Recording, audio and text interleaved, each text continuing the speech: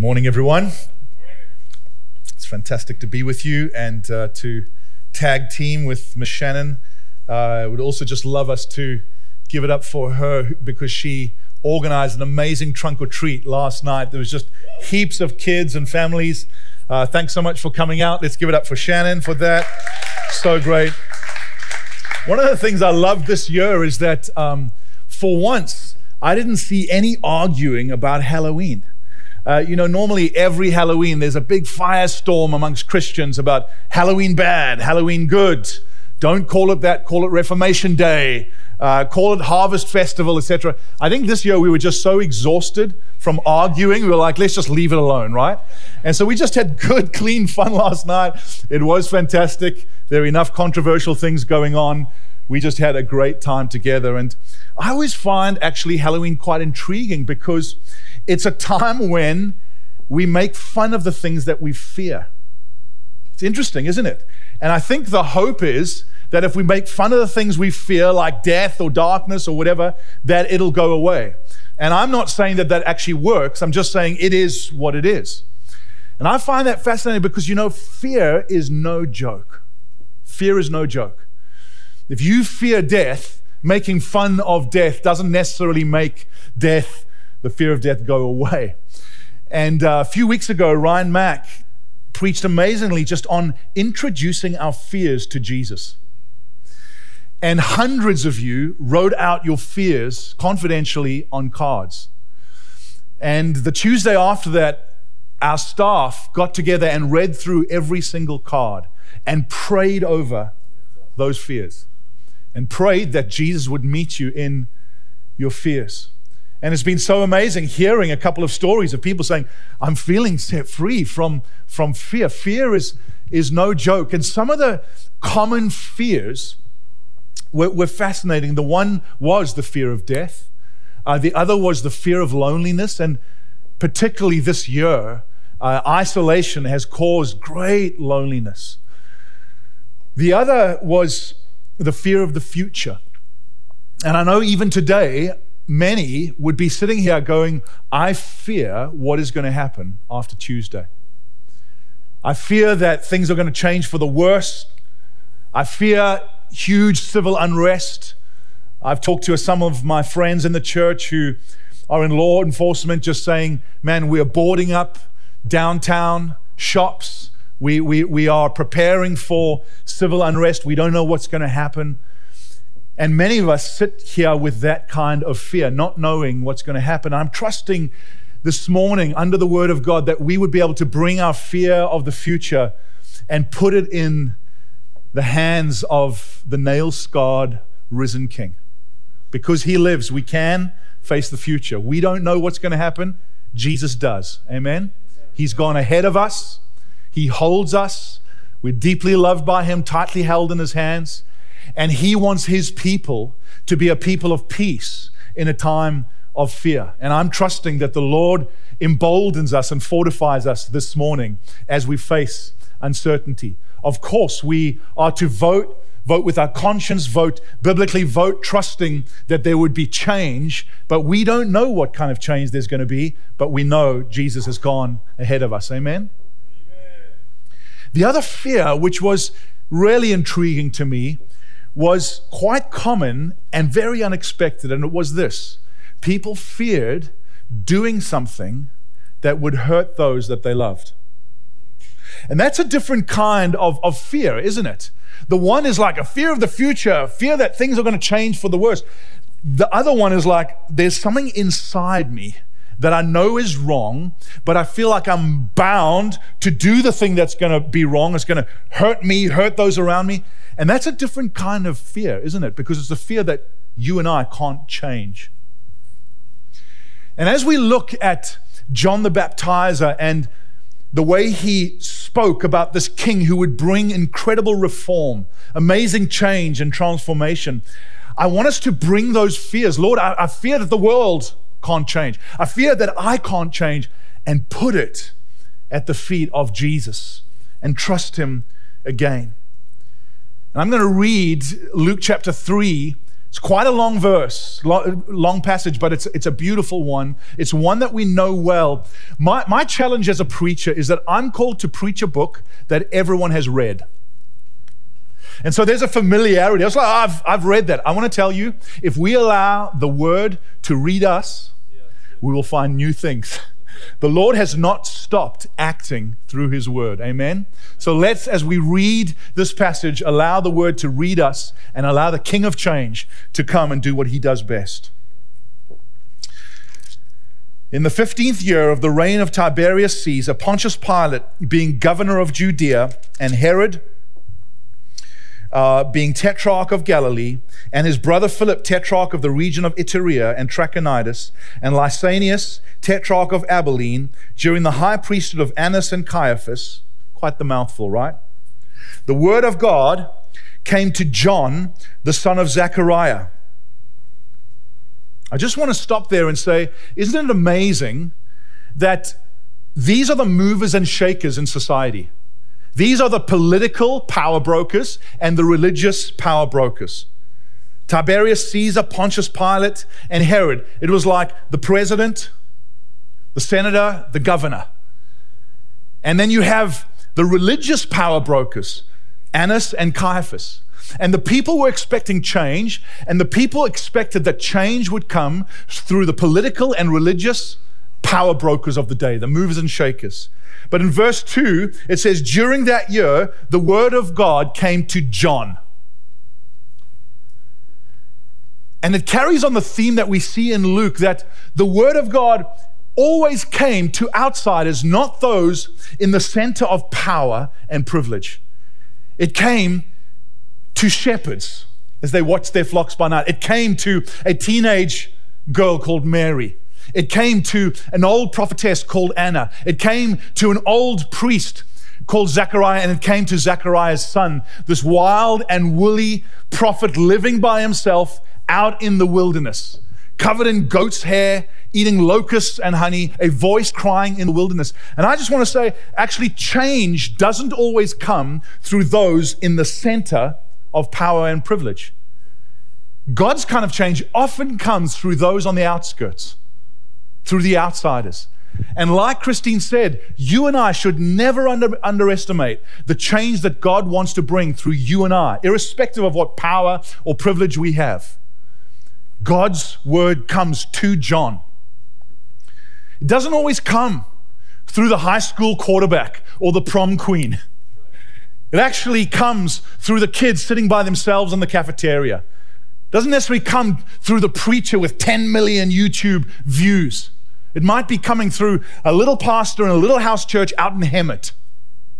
Might come through the millennial girl with a food bank in Skid Row. Never underestimate what God wants you to do and the change that he brings through those who are just obedient. God doesn't need you to be powerful. He doesn't need you to be smart, doesn't need you to be wealthy. He needs you to be obedient. And John was obedient. And he was a voice crying in the wilderness that brought incredible change. Amen?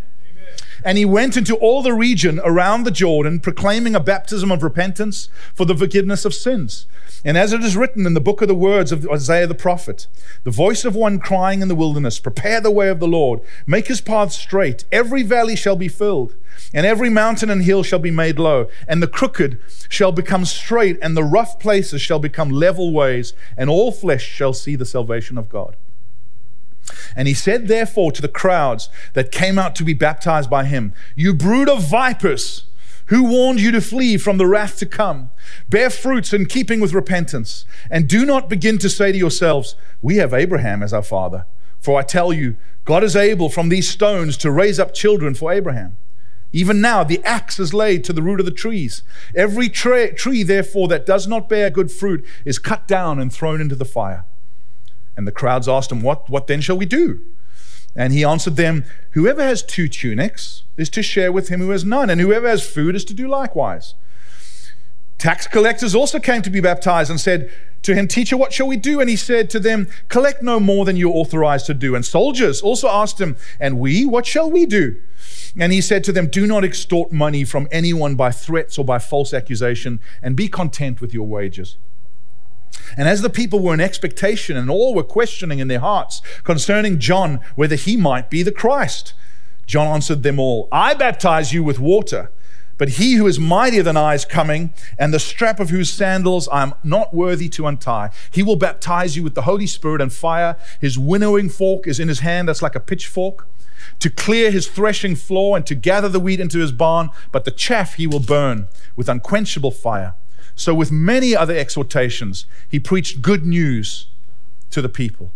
But Herod the Tetrarch, who'd been reproved by him, by John, for Herodias, his brother's wife, and for all the evil things that Herod had done, added this to them all, that he locked up John in prison. Now when all the people were baptized, and when Jesus also had been baptized and was praying, the heavens were opened, and the Holy Spirit descended on him in bodily form like a dove. And a voice came from heaven, you are my beloved Son. With you I am well pleased. This is the word of the Lord. Amen. What kind of change does this king bring? What kind of change does he bring? Well, firstly, we see that Jesus promises change through the reconstruction of the human heart. Listen to John's imagery. He's using building imagery. A voice crying in the wilderness, make straight the ways of the Lord. He envisages the ways of people being this crooked path. And he says, every valley will be raised. Every mountain will be brought low. The rough places will be made smooth, preparing a way for the king to come. And he envisages Jesus coming, his cousin coming like a builder with a pickaxe. Think of like this road going out into the desert, like to Palm Springs, with orange cones everywhere and excavators and cement mixers and this very windy, hilly road that's becoming straight and becoming smooth. And that's what John says Jesus would do. He would come, and he's not talking about Jesus actually excavating and leveling physical land. He's talking about the reconstruction of the human heart. And all these people are waiting for change to come through the governor and through Pontius Pilate and through religious leaders. And he's saying, no. There is a king coming who will actually change the very terrain of the human heart. No one else in history will ever be able to do what he does. And it will happen, he says, verse 3, through repentance and the forgiveness of sins. I love John. He's only got one message, and it's the message of the gospel, that through repentance and forgiveness of sins, a king is coming who will reconstruct the very terrain of the human heart. And that is good news. That's why it says, then he kind of gets like real kind of angry, but then it says, and John preached the good news. The good news is that your and my heart can be changed, reconstructed, through repentance and forgiveness of sins. And I just want to spend a little moment about looking at what it means to have a heart that's like a mountain heart, where it says every mountain will be brought low and every valley will be raised up. John is talking about the kinds of people who have mountain hearts. The road of your heart winds into the wilderness, but it winds up a mountain. It's like you struggle with the sin of pride. You struggle with the sin of self-reliance. You perhaps are given to outbursts of anger. Perhaps you bully people with your words and your actions. Perhaps you take advantage of them. And John is saying, as people repent and receive forgiveness from that, the mountain of their heart is actually brought low and brought level. That's what the King of Change can do. I don't know about you, but this year has revealed my mountain heart. It's revealed that I'm pretty self-reliant, that I like to think I'm in control. I like to think if you do this and this and this, it'll all work out. And I found myself freaking out when it didn't. I found myself getting defensive when people would critique, and I'm doing the best I can do. How about you? Have you found your heart a bit like a mountain heart? And John is saying, as we repent, the word repentance is the Greek word metanoia. Can you say that? And it literally means a change of mind, a change of heart, and a change of direction. And what John is saying is, as people realize, I've got a mountain heart, and it's actually leading into the wilderness, they can actually do a U-turn, a change of mind, a change of heart, a change of direction, and come back to Jesus, and he will forgive their sins. And then he says there'll be others where Jesus will come to their valley hearts. Every mountain will be made low. Every valley will be lifted up. And that's a different kind of heart, isn't it? A valley heart is one as well. It winds its way into the wilderness, but it winds its way more to anxiety and self-pity and bitterness and resentment and gloominess and pessimism. And I want to say, I want to be so careful here, because valley hearts are very often very tender hearts. And what the Bible is not saying is that anxiety and depression are all sin. Let me just say that anxiety and depression are complex things. Because circumstance affects our hearts, relationships affect our hearts, chemistry affect our hearts. And so the last thing I want to do is put a big heavy on you. Well, if you're depressed, you're in sin. How many of us have not experienced some sort of anxiety or depression, or at least deep sadness this year? I've started saying to my kids almost every morning, on a scale of 1 to 10, how happy are you? Be honest with me. I'm watching their hearts. I'm watching my heart, my wife's heart. And I know that we've gone through great sadness.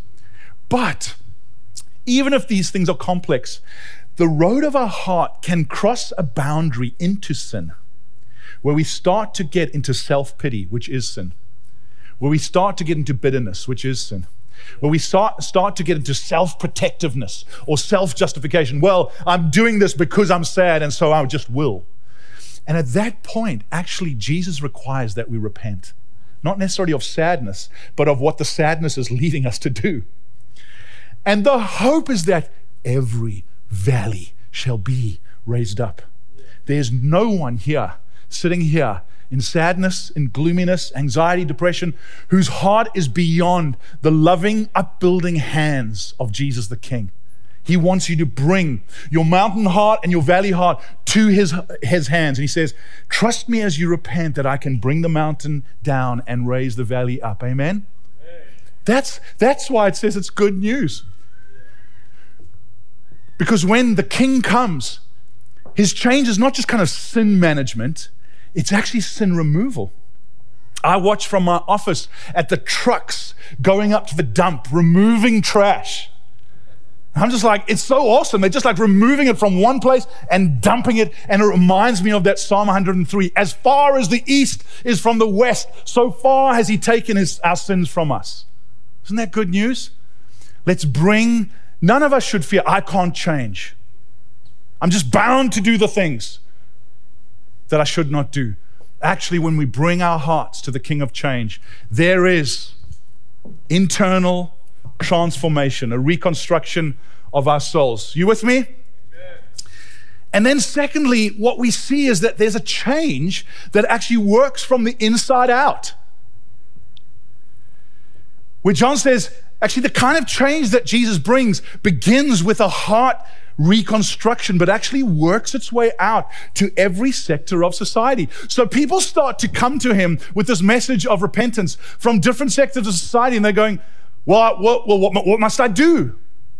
The beginning of a heart of repentance is saying, not just how should I change my thinking, but how should I change my life? What must I do? And verse 11, John starts talking just to civilians like you and I. Verse 11, he says, so if you've got more than one tunic, give it to someone who doesn't. If you've got more than enough food, give it. He's just talking about the sin of hoarding. The sin of saying, I'm okay, Jack, I don't care about that person. He's saying repentance actually works from a heart and mind change into an action change, where it's like, how many pairs of shoes have you got? How many jackets have you got? How much food is stuffed in your pantry?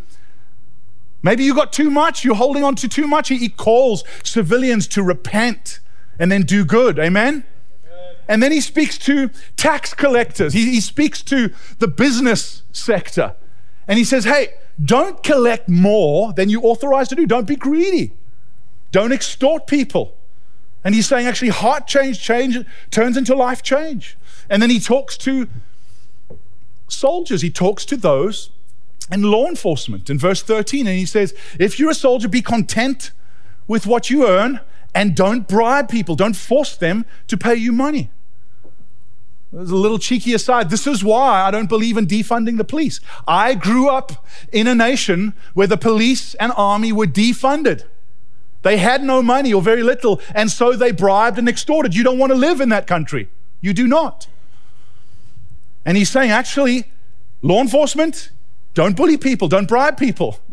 Be content with your wages. And then he speaks to Herod.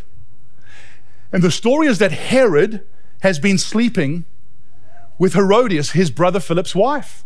So now John takes his courage in his hands and he starts speaking to Herod the king, saying, hey, this is not in line with Jesus' sexual ethic. Let me just ask you, where did that get John? Hello? Where? It got him with his head on a platter. It's hard to live out Jesus' sexual ethic in this world. We will get hit. But what I want you to see is that John doesn't just expect heart change, he expects life change.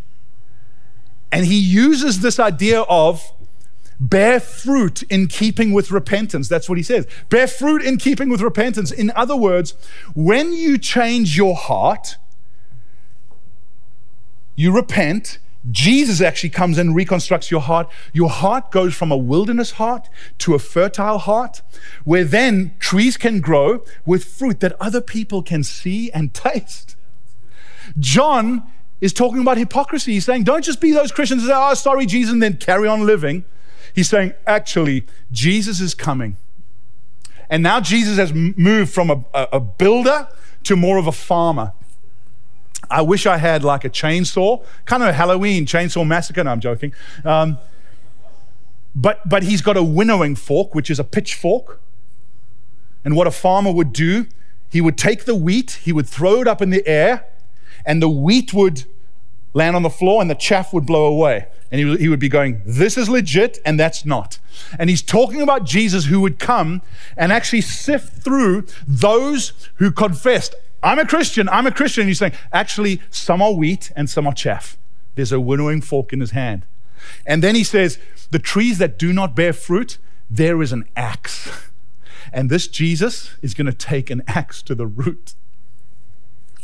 So I don't have a chainsaw. I've got kind of a hedge clipper. I love me some yard tools. I love this stuff. And it's not even mine. It's Mike Duggan's. But he's lent it to me. And I just like love cutting. I mean, my dream is to have like these hedges that just go, like this. Renelle's like, what are you? You're getting so old. It's like, what are you doing? Hedging everything straight, etc. But I think this idea of Jesus, who is so gracious and so forgiving, but at a point comes with judgment and says, you said sorry, but there was no fruit that people could see or taste. You're not with me. We've got to wrestle with that Jesus, because some of us were raised with hippie Jesus. Hippie Jesus, everything's cool. Just carry on, do your best. Hippie Jesus is cool with everything. And actually, hippie Jesus is not the Jesus of the Bible. The Jesus of the Bible is gracious and loving and forgiving, but he also comes back as a judge at some point and says, if you said sorry, I expect for there to be fruit on the tree of your life. That's the kind of change that Jesus expects, that those who follow him affect every sector of society through repentance. Now, track with me here. John was speaking to a people who felt oppressed by the Roman government. And he wanted change on the inside. They wanted change on the outside. They wanted Herod to repent. They wanted Pontius to repent. And actually John comes and says, no, you repent. At this point in our political moment, beloved, it's very easy to point fingers at people that we disagree with and say, you must repent. And we want justice for them, but we want mercy for ourselves. And I just want to say, the way that the Lord heals society is by people owning their own stuff and saying, I will repent. Let me speak tenderly to you. Jesus cares about who you vote for. He really does. But Jesus cares even more about how you live after you vote. We are called to vote biblically and vote our conscience. But we are not allowed to vote biblically and vote our conscience and then deny our conscience and hate and slander everyone who voted differently from us. That is not bearing fruit. And the fruit that Jesus wants on the tree of your and my life now is not just a vote, it's actually a life. It's a life. And Jesus wants his people, irrespective of how they vote, to bear the fruit of love, joy, peace, patience, kindness, goodness in a world gone mad. He wants you and I to be peacemakers.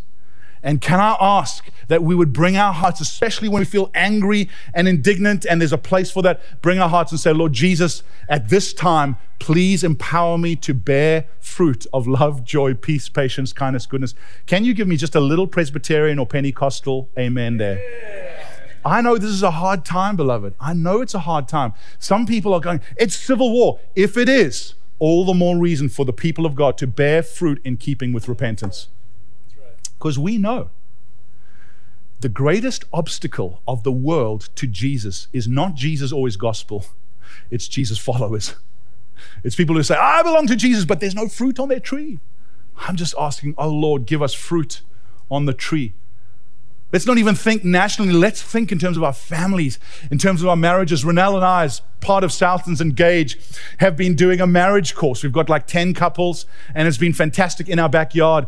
And one of the things that was really like life and spark and was talking about repentance and forgiveness in our marriages. And I want to tell you, any healthy marriage is made up of two good forgivers. And we insisted, homework the one day was saying, you go home and you repent of something you've done. And don't just say, oh, I'm sorry, but this was the reason. And don't the other person say, it's okay, but no. You say, please forgive me. I am sorry. I forgive you. One of the couples that was great. They've been married 9 years, great marriage. And he tries it out. He's like, I'm sorry that I didn't do the laundry last week. She was like, oh, no, you don't. You're not getting away with that little repentance. You repent of something deeper than that, you know? I was like, oh, we got a problem on our hands. But it's an amazing thing, married folk, and in your friendships too, if you're not married, when you start to say, I'm sorry, and I forgive you. It's like opening the windows in a stuffy room. The oxygen of heaven comes in, and a cycle of ungrace turns into a cycle of grace. Never underestimate the power of repentance and forgiveness of sins, of sending one another away debt-free. You're saying, oh, are you just saying I must just forgive and forget? Let's just forgive and forget. I mean, this person hurt me deeply, they abused me. I'm not saying you forgive and forget. I'm going off on a tangent, but I'm trusting it's a God tangent. Because often with people, whether it's a friendship or in ministry or marriage, they've been deeply hurt, and you're like, you're saying I must just forgive and forget completely? No. Forgiveness is sending a person away debt-free, even if you can't completely forget what they've done. Let me give you an example of this. I was thinking of an example of this the other day. When I was about 14, my mom cooked us lobster. And the lobster was rotten, and we were all desperately ill. Desperately ill. It was an honest mistake, but we were all desperately ill. Like for years, I couldn't look at a lobster. I want to tell you, I've never ever eaten lobster from my mom ever again. I forgave, but I didn't completely forget. But I can't tell you how many great meals I have had with my mom since then. And when I have a great meal with my mom, I don't say, well, thank God it wasn't the lobster. Remember that lobster, Mom? Man, that lobster was terrible. Thank goodness I'm not getting sick here. There's a way of forgiveness that doesn't hold it over a person. So for instance, you get hurt with someone in business. You don't have to. Forgiveness doesn't mean you have to do business with them. But it doesn't mean that you don't stop being a friend, doing ministry, having kids over. You just go, we're probably not going to do business again together. But you don't hold it over them. You don't allow that thing to ruin your whole friendship. You just say, look, we might not be able to do that thing together, but actually grace means we can still have a relationship. Are you tracking with me? I tell you what, forgiveness, Jesus' forgiveness is a skill. We've got to learn it. Finally, Jesus is not just a builder. He's not just a gardener or a farmer. He's a baptizer. So John is teaching so well, they're convinced that he's the Christ. And he's like, no. I'm not even worthy to untie the sandals of the king who's coming. He's using slave imagery. A slave would untie the sandals and wash the king's feet. He's like, I'm not even worthy. This is how amazing he is, me compared to him. This is my cousin, but this is the king. And he says, I baptize with water, but the one who's coming, he will baptize you with the Holy Spirit and fire. I can't do that. He can.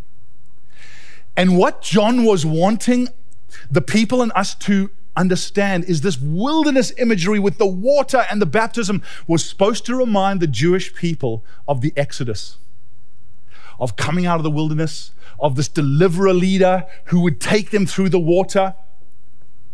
But instead of delivering them from a nation or a leader, this deliverer leader would set them free from something completely different, and it was separation from God. So when Jesus gets baptized, he's the new and better Moses. But now he's not taking people out of slavery physically into a new land. He's actually introducing these people to his Father through the baptism of the Holy Spirit. And the Spirit comes down like a dove. And the Father says over Jesus, this is my Son, whom I love, with whom I'm well pleased. And John says, and he will baptize you with the same Spirit. In other words, you and I will be, our hearts will be under construction until the day we die. But what Jesus does is say, if you put your faith in me and you receive my Spirit, you will know the pleasure and the smile of my Father, even as you are under construction. You're not going, well, change my heart so that God will love me. You're going, God loves me, and therefore he changes my heart. It's completely different. That's why it's good news. And what he's saying is, you know what? Jesus is not going to deliver you from one geography and address to another one. He's going to allow you to breathe a different air in the land where you are. California with the virus of restlessness. California with the urge always to be someplace else. California with the urge to go someplace more moral and more cheap, where you can get a bigger house for less. I have empathy for people that want to leave. But I want to tell you, Jesus, through the baptism of the Holy Spirit, is saying, it's not going to be necessarily better in a different address. I'm coming to you where you are, and I'm filling you with the Holy Spirit so that you can know the love and the blessing and the presence of my Father right here. We need that. We need that because we feel, oh, it's getting darker. It's getting darker. Well, if it's getting darker, Holy Spirit, come and make your home in us so that we can be light in this dark place. Please, Lord. Please, Lord. So important.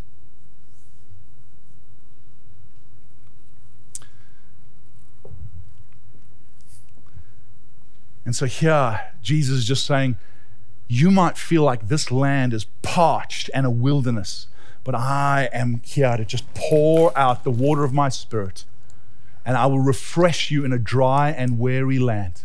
I will do that. It's okay, we can clean that up. Jesus is a builder. Jesus is a farmer. Jesus is a baptizer. And he will refresh us with the life of the Spirit if we ask him. Let's pray. Lord Jesus, we thank you so much that you bring change. And you don't always bring circumstantial change. You don't always bring a change of address, but you bring a change of atmosphere. You refresh us in a dry and thirsty land with your Spirit. We need you. We need you. So we bring our hearts to you, our mountain hearts and our valley hearts. And we hold on to the promise, every mountain will be made low, every valley will be lifted up. Oh Lord, we repent. We repent, and we ask that you forgive our sins and reconstruct our hearts that we might walk in forgiveness and repentance in physical, powerful ways at this time. Lord, make us peacemakers. Make us peacemakers at a time of great conflict, we pray. Amen.